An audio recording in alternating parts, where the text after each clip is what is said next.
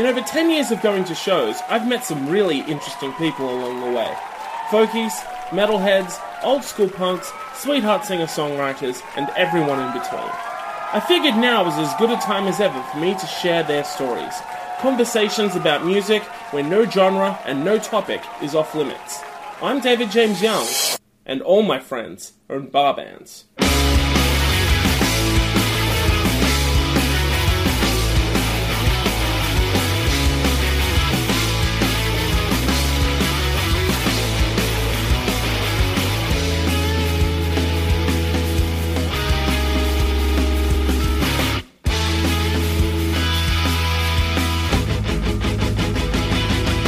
Hi folks, David James Young here. Welcome back to All My Friends Are in Bar Bands. Hope you've been having an absolutely wonderful week. Hope you all enjoyed last week's episode with Lindsay McDougall. Thanks for all the kind words and the shares. Once again, very much appreciated. Before we go any further, I wanted to throw something to you guys to see what you think. I was considering setting up an email address for the podcast, in which if you had anything that you wanted plugged or any feedback that you want to give, you could send it that way. And subsequently also was considering a Twitter page as well.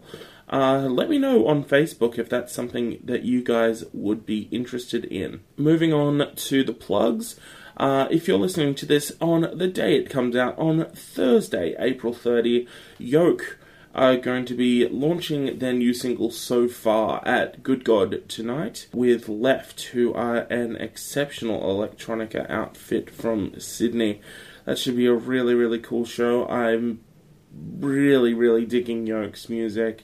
Their EP that they put out last year, Jabaluka, is exceptional, and I'm really looking forward to what comes next for those guys. Friday night at Blackwire Records, we've got a massive, super heavy lineup. Narrowlands playing their first show in months, supported by Burlap, Massive Bicep, and White Dog. So if you like things loud and thrashy and fucking brutal, then you are going to enjoy that. Following on from that, To the North out of Brisbane are going to be in town this Saturday and Sunday, playing two headlining shows with two absolutely fantastic bills. On Saturday night, you can catch them at the Roxbury Hotel in Glebe, and that is with Ted Danson with Wolves, Oxen out of Canberra, and Mowgli. Also, they'll be playing at Blackwire Records on Sunday afternoon, and that is with Making, who are playing their first show in a little while. Along with Yes, I'm Leaving, which is their first show back from a lengthy US tour, and Zounds, aka Dave Drayton, a future guest, spoiler alert. If you're in Wollongong on Saturday night, I recommend getting along to Rad Bar and checking out Dos Enos, who are a very, very cool new rock and roll band. They are going to be launching their new single. Should be a rockin' good time. If you feel like going 3 for 3 at Blackwire, then you could do far worse than K9, who are an exceptional Sydney hardcore band, and Obat Batuk, and a bunch of other bands hopping on that bill as well.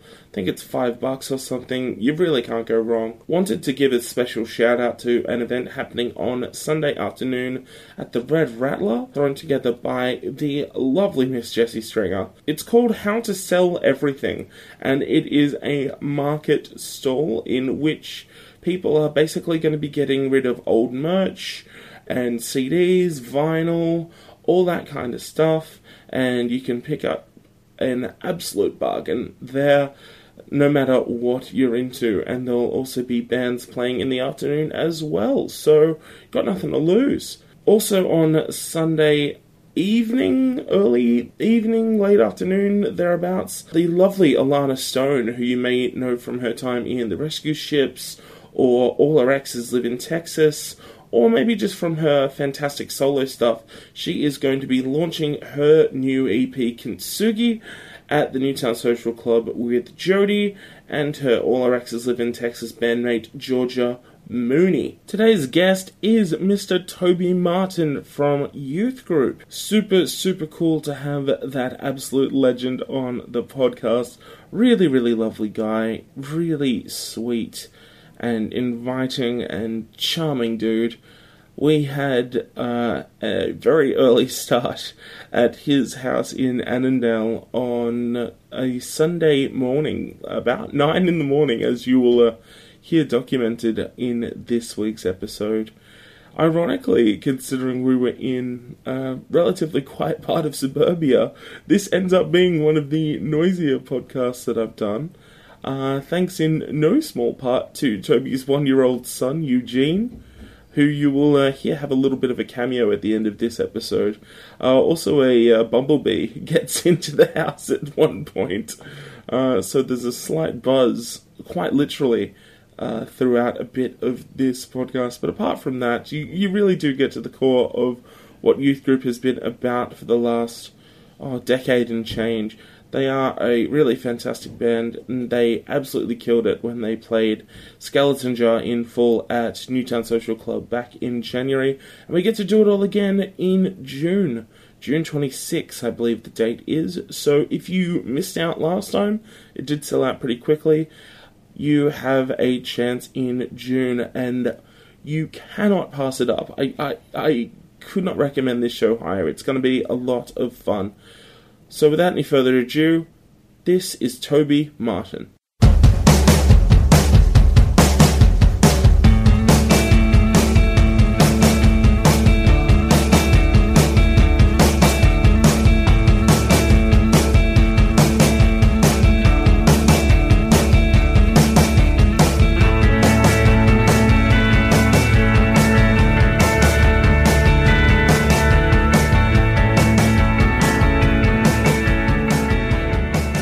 Hello everyone, I'm David James Young, and all my friends are in bar bands. Today, I would like to introduce you to my friend, Toby Martin. Hello. How are you, sir?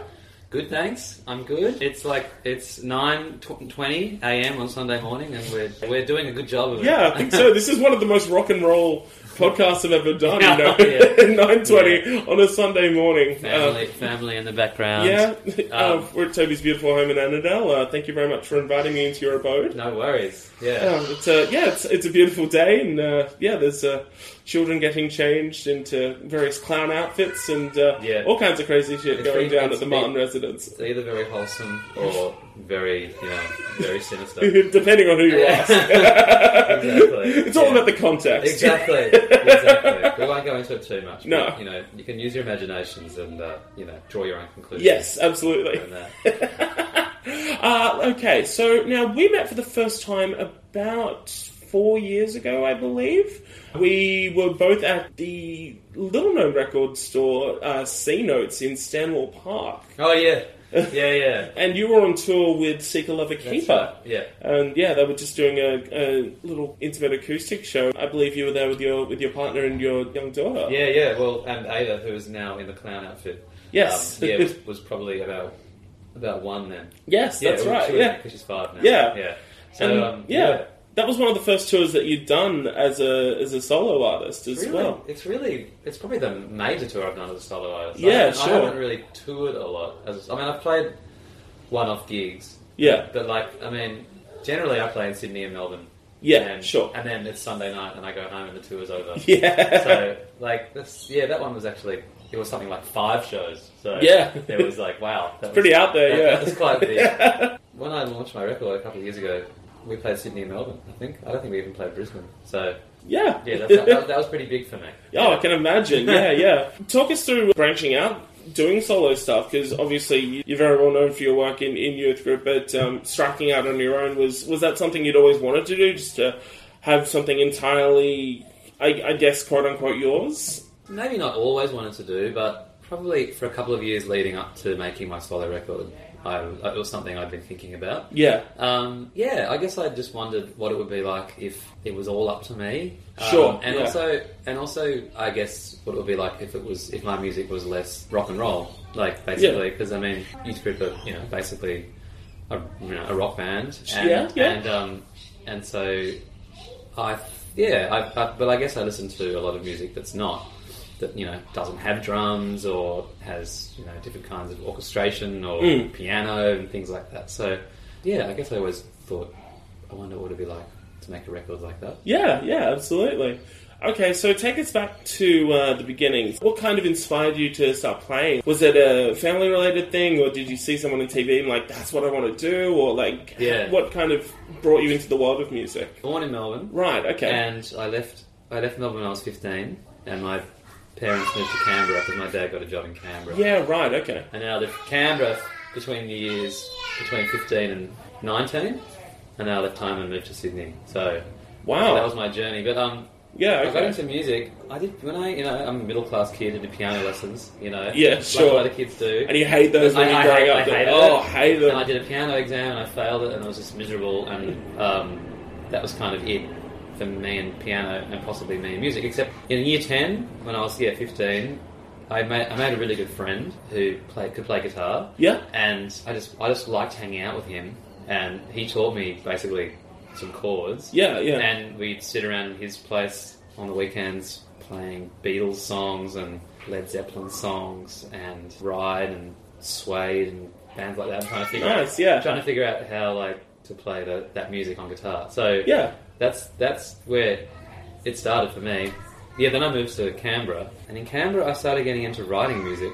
And actually I got into writing songs through doing drama in like year 11 and 12. Yeah, sure. We did like this drama production, and we had to bring something along, and so the first song I wrote was for that, like, because I was like, I'll have a go at writing. Oh, for real? Writing a song. Yeah. And that was good. Like, you know, I enjoyed it. Then I just started writing a few more, and then I made some friends, and we formed a band, and we started playing songs that I had written. Yeah, so, right. So what was the first band? We were called Velveteen. Velveteen. Yeah. And describe Velveteen for us. Velveteen were, I'd say, fairly heavily influenced by Britpop. Okay, I'd probably Blur was I'd say our major influence. Right, so we're talking like mid-90s. Yeah. We formed, like, I think we played our first gig in 94. Right, yeah. We broke up just before Youth Group started, so 97. So, okay. Yeah, Blur and The Cure and shoegaze off like Ride. And you were playing guitar and singing this one? Yeah. So, and Paul, who was in the first incarnation of Youth Group, was in Velveteen as well. Right, okay, wow. Yeah, there you go. You know, we played a lot in Canberra. Yeah. Canberra's one of those towns where after you've played gigs for a couple of months, you've pretty much played everywhere, and you've met everyone, and it is like a good scene. And it's actually, I have very much a love-hate relationship with Canberra, which I think a lot of people do. For sure. Smaller towns. Especially the people that are from there, you know, they tend to both love it and hate it the most simultaneously. And it's kind of depressing in some ways, but it's like, it was a good town to start a band, because like, everyone had like a garage or something you could practice in, and neighbours who were far away and didn't mind. Yeah. So that was good. And but then we moved to Sydney. Well, I moved to Sydney for music, like for the band, like, right? So we could, you know, kind of make it happen somewhere bigger than Canberra, right? And then we broke up because of that, because our bass player and drummer didn't make the move. So eventually, Velveteen broke up, but kind of Paul and I went on to form youth groups. So. Yeah, right. So, talk us through the first show that you ever played. The first gig I played with Velveteen was in Canberra. Right. And there's a place called the Terrace Bar. It was so long ago that they did this thing where this used to happen, I think, in the 80s and faded out in the 90s, where like the band would help like load in the PA and set up the PA. Oh, wow. That is old school. So I met this guy called Guppy. And Guppy had, like, this tiny guy had dreads down to his arse, and like I helped him load in the PA and set it up. And it was great. Like, I mean, we played and all my friends' bands played. And actually, here's a fun fact. Go on. Cameron, who is in youth group now, he's our guitarist, also played that night, but in a completely different band. Oh, really? Captain Yan. Because he and I were friends at school in Canberra. Right. We didn't. He's a Canberran as well. He's a Canberran as well. There you go. But he only joined youth group like relatively recently, but he and I were friends, and we played in different bands in Canberra. And we're kind of, we're part of the same scene and stuff. Yeah, right. Yeah. Talk us through like the beginnings of youth group. The beginnings of youth group. We just moved to Sydney, and I was already obviously friends with Paul. Yeah. Played at youth group. Through Paul, I met Danny, who plays drums with us. Yes. Danny and I just hit it off as friends and music fans. Yeah. But Danny didn't actually play an instrument. Oh, really? So I encouraged him to play drums because he liked drums and he was rhythmical. I mean, we needed a drummer, and so I encouraged him to buy drums. I went down to like this drum shop in Parramatta Road, bought a drum kit, and then Danny took it home to his flat with his mum, and he put a blanket over it and practiced with a blanket over it so he wouldn't wake up the neighbours. So that's fantastic. So when Danny played with youth group, his youth group gig was his first youth group gig was his first gig ever. Like wow, done it before. And so what was the first youth group show? It was at the Warren View Hotel on. Oh yeah, I didn't even know they did music. No, they used to. This is like the 1890s, so it's a long time ago. It's like the original hipsters. Yeah. And Andy, who played bass in the first incarnation of youth group, was we met through mutual friends, and he was my flatmate, and we just same thing. We just loved talking about and listening to music, and so that was us. That was us four, and Andy also managed us too. He was that was in a very early incarnation of a management group called Winterman and Goldstein, which also kind of became Ivy League Records, which still represent us and put our records out. So it was kind of you don't those times in your life you don't actually realise they're very important. It was like a really important 6 months when I met those people and started playing music with them. It was like it set me on this path that I'm still on, really. Sure. You never quite know those moments are going to be in your life. Do you think the drama aspect and the performing in high school, do you think that assisted in, I guess, gaining confidence to put yourself out there as a musical performer? Because, especially when you're making such personal and often quite introspective music, it's a lot of yourself that you're putting out there, Do you think it was, I don't know, maybe a sense of the theatrical that got you over the line that made you think, okay, I can do this, Possibly. I never thought that before. It's a good question. I think at the time I delineated in my mind from anything I was doing at school, like drama, with writing music and playing in a band. I didn't ever really think very much about rock and roll being theatrical or being a performance. I just thought, I thought much more about playing music with my friends and writing songs. But it's possible. I've never considered it before. But it probably did give me a bit more confidence to actually get up and do it. In some ways, though, the idiom of indie rock, it's like you can sort of be a bit shy on stage. It doesn't really matter. I think it took me a while to get more confident on stage. I think just playing gigs and doing it probably more than studying drama at school. It was just that playing more gigs and stuff. Yeah. At what point did you start picking up touring? You mentioned just mostly playing Sydney, Melbourne and stuff like that. Were youth group the kind of band that toured a lot at the beginning, or not really? We didn't really tour a lot until Skeleton Jar came out. Yeah, right. And I started doing all right. The first tour we did, was with Gaslight Radio and Jersey. We're like a 3-band bill. Oh shit! Gaslight Radio headlining and Jersey and us were. There's some names I haven't heard in a while. So they're kind of.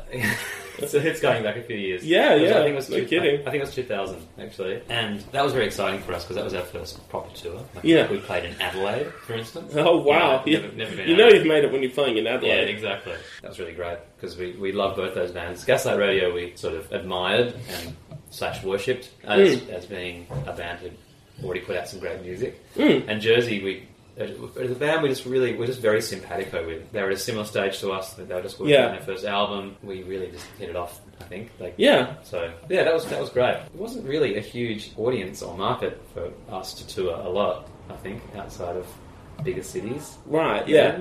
So we didn't stuck with that? Yeah. Kind of a know your market kind of thing, isn't it? Yeah. I don't know, you play a few kind of country shows, but it's not like it wasn't great. So did you have a bad experience? But I think playing in the country, you can have some great experiences. Sure, and some kind of depressing ones. But sometimes both. Right before Skeleton Jar came out, we did a tour of regional Queensland. I don't know why this happened. There was some promoter who got some deal with us, and he was there was 4 shows, and there was one show which was just which is supposed to be like the jewel in the crown, and it was at Rockhampton, the university in Rockhampton. Oh, yeah. And he kept on telling us there's going to be heaps of people there. It's like O Week or something, and it's going to be heaps of students. And of course there wasn't. There was 5 Chinese exchange students, and then there's 5 really thuggish locals who doing the classic thing, calling us faggots and all that sort of stuff. And I was like, wow, awesome. This is really happening. But then the gig after that was in this town called Gladstone. Yeah, right. And Gladstone was like, we got there, and it was this shitty pub on the side of the highway. There's this big screen playing like the football. Yep. And we walked in and we put out, and the guy's like, oh yeah, you play in front of that big screen there. Uh-oh. And we put our stuff down, and they turned it off, and all the guys in the bar went, oh. It's like, these fucking guys. Yeah, so we had to play 2 sets, which is, one of those classic country town things. Yeah. And we played our first set of our original material, and it was going down so badly. Oh no. And so at half time we're like, well, maybe we should try and play a cover, we got to do something. It's such a shit night. So we worked out we could probably play a Creedence song, and that would probably be, something we could like and they'd like. And we played Have You Ever Seen the Rain? Oh yes. And then it went off great. They fucking loved it. And then we played Violent Femmes song, Blister in the Sun, and they were loving that. And then we played a few of our own songs, and it went down great. And then we had this great night with all our new mates at Gladstone. And second round, that's what saved you. And it actually turned to be probably the best gig of the tour. And actually probably, one of the more memorable gigs ever. I remember it now. So playing outside of cities can be like that. Oh yeah, absolutely. It can be amazing. It's funny. Like I find that really, I don't know, kind of foreboding and slightly ironic that it was just like, oh fuck, they're not liking this. Let's see what happens with a cover. Yeah. And you guys were kind of on the fringe for so many years, and it was a cover that turned you guys into one of the biggest bands in the country for at least a moment. Yeah, that's true. The power of the cover. Maybe that did slip through subconsciously. Yeah, possibly. I was remembering Gladstone. Yeah, I mean that when you get to that period, like the Forever Young period, that must have been like a ridiculous time for you guys. Yeah, or more or less becoming, I'd say, one of the more unexpected superstar bands in the country. Like I never thought, I'd been listening to you guys for 3 or 4 years at that point. It was just like, I never thought I'd see you guys at the top of the ARIA charts or anything like that, and there it was.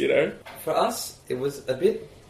I think it was different for us because we were touring so much in America and concentrating so much on America. Yeah.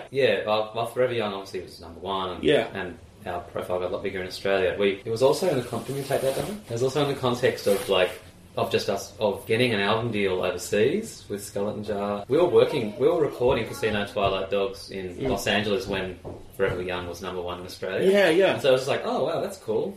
Yeah, that's weird. Anyway, back to recording. Yeah. Yeah, it's kind of in the context of that. So I think for us, it wasn't quite like from zero to hero overnight. No, sure. It was a few things that were going on. But that was. And then we got this weird stage where our Australian experience of playing gigs and stuff was very different to the American experience because Australia became very much focused on Forever Young, and we started playing these shows with a lot of younger people, like all ages shows, free shows or festivals where they really just wanted to hear that song. And meanwhile in America, people didn't really know that cover any better than any of our other material. So, So we were kind of just playing normal gigs.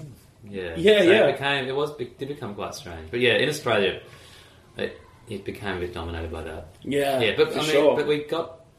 Yeah, but we did play places obviously we would never normally play. Yeah, and that meant we could play in country towns with a number one single. Yeah. Take us through going overseas for the first time, because obviously you guys found a bit of a home there and a bit of a cult fan base in a way. What brought you over there in the first place? Was that like a bucket list thing to play a show in New York or whatever? Yeah, it was. I always wanted to make my music overseas. That'd be really fun. And the first time we went in 2003, we did it ourselves. We went to South by Southwest. And was Skeleton Jar out at this point, or no? We were halfway through recording it. I don't know. I was feeling frustrated with playing music in general in Australia. In general, I didn't know anything else and other things in my life, and so I became fixated on going overseas as a solution to my frustration. Did it work? And so it did. I mean, it wasn't like overnight. Like nothing really happened from that trip. We went to South by Southwest and we played one show. which, you know, you don't do at South by Southwest. You got to play like hundreds of them. Oh yeah, of course. But so we played one show, which was fun, and because Andy Castle, who was originally a bass player, was now managing the Vines, who are getting really big. We supported the Vines on 3 shows in California. So, which is, again, foreboding, you know? Yeah, I know. Yeah, exactly. Well, that's how it is foreboding, but that's how we met Patrick. So, So that's how the connection happened there. But, so, I mean, that first trip was heaps of fun and loved it and got a sense for, well, you know, music as being something that's bigger than just, like, Australia. Yeah. But we didn't get any record deal or anything out of that trip. Like, we actually did have a really funny meeting with, like, someone who worked for Disney Records. Oh, no shit! It was, like, some weird offshoot of Disney, and he took us... He took us to the Disney lot, and he gave us a tour of, like, all these amazing props and stuff. Yeah, and wow. I was like, this is great, but nothing... It's a very classic Hollywood thing. Like, nothing ever happened, but it was a pretty funny experience. Just a lot of guys with cigars saying you're going to be a shark. Yeah, exactly. we got to see some of the sets from the film Cocktail, and, you know, that was pretty exciting. And then the next time we went was when we had a record deal, and it was all organised for us. Yeah. Actually, in the end, it was just a matter of the record Skeleton Jar getting to the right hands. And anything to do with us playing gigs. Really. Yeah, pretty much. Yeah, they had no idea we didn't come. Yeah, a few years earlier. The reason for the season, really, for the youth group reunion, has been coming back to Skeleton Jar, basically on its 10-year anniversary. Can you talk us through, like, writing and creating that record? Because obviously that was a big turning point for everyone in that band. You know? It's the first time you guys really broke out on radio, and it was with a new like Padded joined, etc. Yeah. Talk us through the evolution and the creation of that record. The songs I wrote, I remember I wrote most of them in my flat in Petersham. Right, which is actually not very far from here. Just on the other side of Annandale, not Parramatta Road. Yeah. And some in another house. Sorry, it's all very connected to geography in my head. But then, that's definitely reflected in the songs as well. You know, there's very explicit references to various places. Yeah, you know, and then the rest of the songs I wrote, we moved house to a house in Newtown. And all there. I'd always been a songwriter who'd written pretty much about my own experiences. But my dad had died the year before, so that was very much in my mind. And a few other things in my life were kind of drifting in some way. And again, you can definitely sense that. And when someone close to you dies, I guess you sort of start to reflect on the fact, you know, where is your life going? And so my lyrics became a little bit more sad, I guess, and the music as well. So yeah, that's how the songs were written. And then we just started recording them, and it was a weird time actually, because Ivy League Records, who put out our first album, they kind of folded because it was a bad time for indie music. And but they were really good. They were like, you know, we're not quite sure what the future of Ivy League is going to be, but I think we can, you know, we got a bit of money for you guys to record, and we got a bit of money somewhere else. So we started recording without really knowing where it was going to go. And it was a very long process, like gigantic bumblebees is fine. Oh my lord! It took us like at least a year, I think, to record, like over various places, and at various lineups. Mm-hmm. So we had, I think, in the end, 3 bass players played the record, and for real, 2 guitarists. And so Danny and I, a lot of transition going on. Yeah, heaps. And I mean, there was a core of me and Danny and Wayne Connolly who produced the album. Yeah. And so it was an amazing experience. Like, it was Wayne and I and Danny we worked really closely together, and like lots of different studios, like small cheap studios. So really, you know, some of the best times of my life was like turning up and working with Wayne on, you know, doing some overdubs. Wayne was really responsive. Like, that record could have been pretty straightforward rock and roll record. In some ways it is, but it's also got quite a lot of sort of percussion and keyboard and overdubs, which was his thing. So that was really enjoyable. Yeah, I can imagine. Part of the process. Yeah. Up until January, you hadn't played in 5 years or something like that. Yeah. Was it just a consequential thing? Did you think that youth group had kind of run its course? Like, no. I always thought we played. You were always started to come back. Yeah. I mean, we meant to only like have a year off, and of course, as these things happen, everyone had other things to do. And so other bands started playing, and they started doing all right, and people had children and various, you know, things about life just took 1 year turned into 5. But no, I always kind of thought that we definitely do more stuff. Yeah. We just felt a bit burnt out at that stage. Yeah, right. I think we have enough history now, and enough of we like each other. I like each other enough that we kind of going to do it for a while. We thought it was pretty good, like the record. Yeah, sure. We were like we like Danny and I we were saying how it really felt like a really different step for us. Yeah, and we even talked about changing our name because for real, we felt so like this is such a different move. For us, right. Like that we should even change our name, but we didn't, and which is smart. Yeah. What were the shortlisted names? I think the idea was, Palace Music and Palace Brothers, which is Bonnie Prince Billy now. Yeah. He used to have his, and every record he changed it slightly. Yeah. And so we thought that was kind of cool. So yeah. We thought we might change Youth Group somehow. But even so, when Shadowland got picked up by Triple J really quickly, it was like, oh wow. I didn't really expect it. It's weird. Even by the time Skeleton Jar came out, I had been playing music for a while, for like 10 years, and I think I kind of got into the mindset that music was just for me and some close friends, and like I didn't have a sense of other people getting into it. Yeah, so it was kind of like it was really great and a bit surprising. Yeah, I can imagine. Was there a point where I guess this happens with every band, but was there a point where you guys were kind of just, like seeing of each other and just like, fuck, we can't keep doing this? Not really. Yeah. No, it wasn't really like that. It was we have a great time on tour. I don't know what other bands are like. But Youth Group we are generally very good friends, and I don't know, I think we like hanging out with each other a lot. Yeah. Like, actually had some people working with us, like tour managers who were like, oh, you guys really like to hang out together. Yeah. It's sort of... They'd be sick of this by now. I know. So even like the last tour we did in America, which is the one we decided to take a break on, like while we're doing it. Yeah. We had a great time. It was amazing, it was like really, really fun time. So, no, it's not that. It was more like career. Like it just felt like we'd reached this point in America. We were playing the same sort of size venues and it wasn't really going anywhere else. Yeah. And also just, I also had a baby and I knew I didn't want to tour as much as I had been. Yeah. If it was going to be the same thing, you know what I mean? Like, yeah. So yeah, and with if we're not going to do that, then let's just not do it for a while. Yeah, okay. Rather than do it half-heartedly. Yeah. So do you feel like fatherhood has impacted on your performing in that you have to pick your right moments in which you can do it now that you've got other people to consider? Yeah, I think in general, becoming a parent, time is just completely different. You just use the time you have in a much more different way. Like I guess I just don't have time to do a tour that's not like going really great. The experience part of it is always great, but that can't be enough anymore. Like it has to be something more in some ways, which is actually a little bit depressing when I put it like that. But it's not. It's actually not. I do musically. I do more these days than I ever used to, and I just use my time a lot more smartly. I think. Yeah. Or just more focusedly. But yeah, I don't know. Sorry, that's just kind of a rambling answer. No, that's fine. But yeah, I guess we just couldn't. It just felt silly to do a 3-month tour of America where some of the shows were good and some of the shows were bad and we weren't really making any money, and it was like.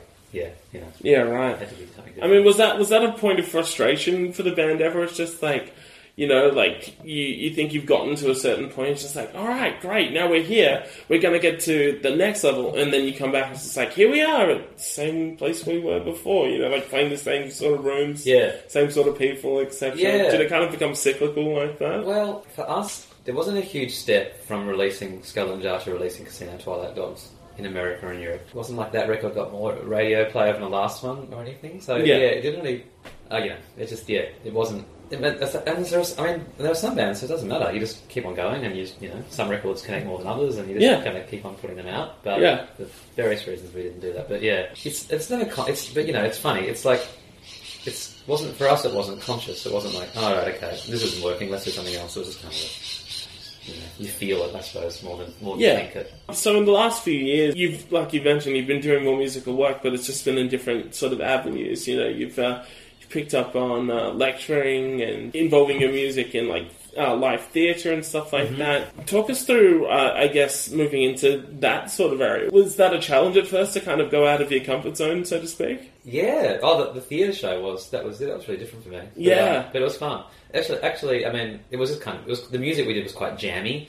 So in that sense, it wasn't. I mean, I'm used to hanging out and jamming stuff. Making up guitar parts. So that was. So, but actually having to sort of form it for a theatre show was different. Yeah, but it was good. It was good fun. Yeah, that's been good. But the major musical thing in my life at the moment is, well, there's two things. I mean, youth group are playing these shows in June, July, and we're writing some new songs for it. So there's that. But also, I've been working on this like collection of songs that I started writing in the Sydney suburb of Bankstown. One of the things I've done recently is done a couple of songwriting residencies, and one of them was in Bankstown, and I set up it's through a theatre group called Urban Theatre Projects, and I set up in someone's front yard in this suburban street in Bankstown and wrote songs like 9 to 5 for 3 weeks. Really? Yeah, which was like a whole different experience for me. And out of that, I've got this collection of songs, and we played them for the Sydney Festival. They did this thing where they closed off this street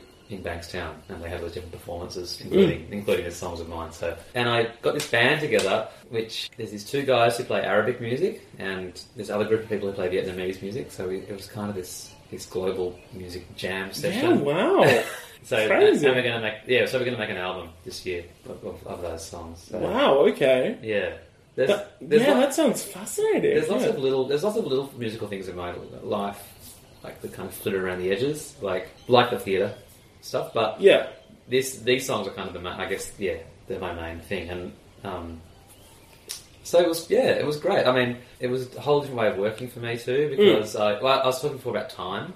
Yeah. And having a family now is like, it's really hard to sit around at home and be inspired. Like, it's different. So I have to do like a 9 to 5 thing. It's like, right, okay, I'm gonna get all the way up to Bankstown. Yeah. I know. Well, I've got to write songs between the hours of like 10 and 12, or like, you have to be. I just found it really more disciplined. So yeah.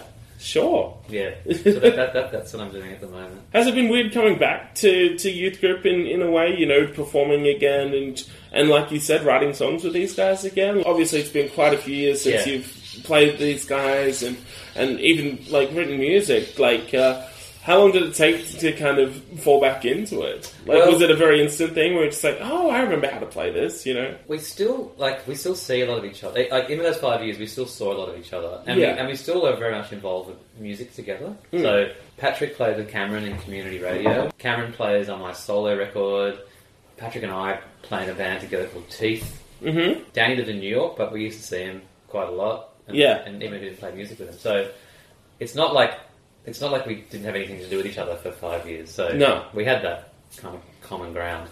But yeah, it is different. So the show in January, I mean, that was like a one-off thing. That was like, well, we're just going to play Skeleton Jar and old songs. And that was a very unusual thing for us to do. And that could have been it. That could have been, okay. Yeah. That was fun. Were you surprised by the response? Yeah, I was. Yeah, it was very nice. It was because it was really lovely. Everyone was singing along and stuff. And when you were there. But these shows are going to be more like, okay, well, that was fun as a one-off thing, but let's actually do it properly. Like, write some new songs and do a tour, and So this is more of a test of whether we are still an actually functioning band, rather than just like a one-off like heritage show. Yeah.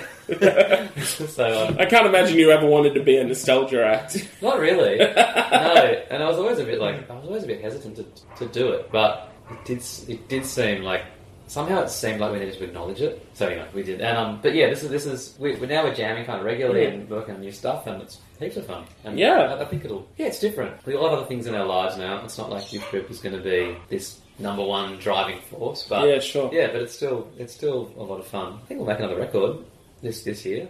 Oh, really? Yeah, I think so. Oh, so two new records on the way. Yeah, well, we've got 3 or 4 new songs we've been working on. So, we're getting there. Yeah. Fantastic. Well, that's something to look forward to. Yeah, wonderful, man. It'll probably be recorded fairly quickly, and it'll be a little bit more rough around the edges than our last couple of records. Okay. Yeah. Okay. That's a bit of sizzle for it. Fantastic. So we'll wrap up, but before we do that, I ask this of all of my guests, and you are next in line. I would like to know about your best and your worst gig experiences across any band, any stage, any country, anywhere, ever. And you can feel free to start on either or. Okay. I could pick many. Best gig, the one that just popped into my mind. Yeah. Playing in Texas, in this town called San Antonio. Yeah, right. And it was on, actually, the last tour we did So in 2009, and we were supporting this band called the Get Up Kids. Yeah, I know those guys. The show was okay. Like, it was. I don't think it wasn't like a great match with that band for us. But sometimes the audiences dug us, and sometimes they didn't. But this one gig in San Antonio, like, it was this heavy metal venue. It just seemed weird to start with. Yeah. And it was like, and San Antonio was kind of a weird town. I was like, oh, this is going to be shit. But But like, the audience was it was unbelievable. It was so great. It was just like, it was the best. It was the most up for it audience we've ever had. And it wasn't even our crowd. It was like the Get Up Kids crowd. Yeah. And did any of them know who you were or anything like that? Oh, maybe a little bit. But it was just like, it just felt like walking on water, or like floating on a cloud. It was just like, oh God, this is amazing. And it was like, it was just so unexpected and out of the blue. Yeah, and it's just a really cool town. Like, it's got a really big Hispanic population in San Antonio. So we met with these, great Mexican guys afterwards, and they told us the best places to eat. And it was a really great experience. And I don't know, worst one? Jeez, I think I mentioned a couple of the bad ones before. In rural Queensland. Rural bloody Queensland. Worst gigs they're kind of more interesting, aren't they? Yeah. The worst gigs. You remember them, but not for the right reasons. Yeah, exactly. Yeah. Well, I mean, there's quite a few gigs we played in America where like there was no one there. There was one in particular in this town called Poughkeepsie, in upstate New York. Right. Yeah. And literally, there was no one there. Like, it was literally the other band were playing with and the guy who cleaned the venue. Man. And meanwhile, downstairs there was this band, once again a metal band, was going off. They had it was absolutely packed, like in the same venue. No kidding. And it was like tumbleweeds upstairs. And Poughkeepsie was just it's just a weird kind of town. Anyway, that's not actually a very good story. But yeah, I think America was like that. It was just like some nights would just be just the greatest night of your life, another night like, why are we doing this? Yeah, it's so fickle, isn't it? You just never know which way it's going to go. And walking us, but see, the funny thing is, like, there are some nights, even when there's like only sort of 5 or 6 people there. Yeah.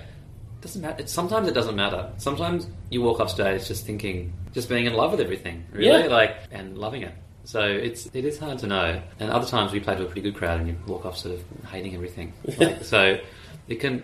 I mean, playing music music live is amazing like that. It's really like it's really like raw life. I think. Like you kind of. It's hard to feel neutral. Yeah, I find, like, I'm sure there are bands that do, but like I find it's hard to walk off stage feeling a neutral emotion. Feeling nothing. Yeah. Like, it's going to be something. You always get something out of it. Yeah. So that's pretty good. So the Skeleton Jar tour is happening in late June, early July, going through Sydney, Melbourne, Brisbane. Yeah. Youthgroup.com.au is where you can get that. That's and right. You're doing a vinyl release of Skeleton Jar as well. We are, yeah. It kind of feels like it always should have been on vinyl. I don't know. If it actually feels weird, it's like, wasn't it on vinyl? No, it wasn't. Yeah, right. It's definitely should be. Yeah, we should rectify this. Well, it was 2004. People didn't really put out. Yeah, it wasn't as much of a thing back then, was it? It's definitely come back in a big way. Yeah, it was like 93 to like 2010. Yeah. There wasn't much vinyl around it, yeah. Which meant actually records. That's when I bought most of my records. That's when they were really cheap. Yeah. But these days, obviously, it's back for a while. Yeah.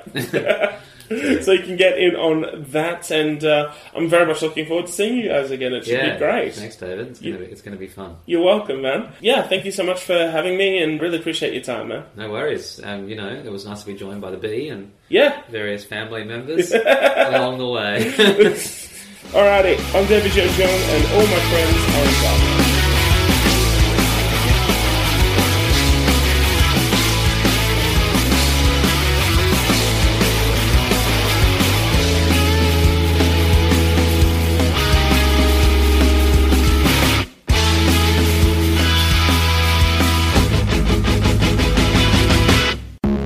This has been a David James Young Writes production.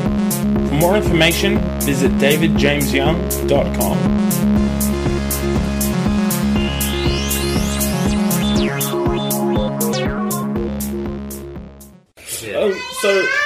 Hiya!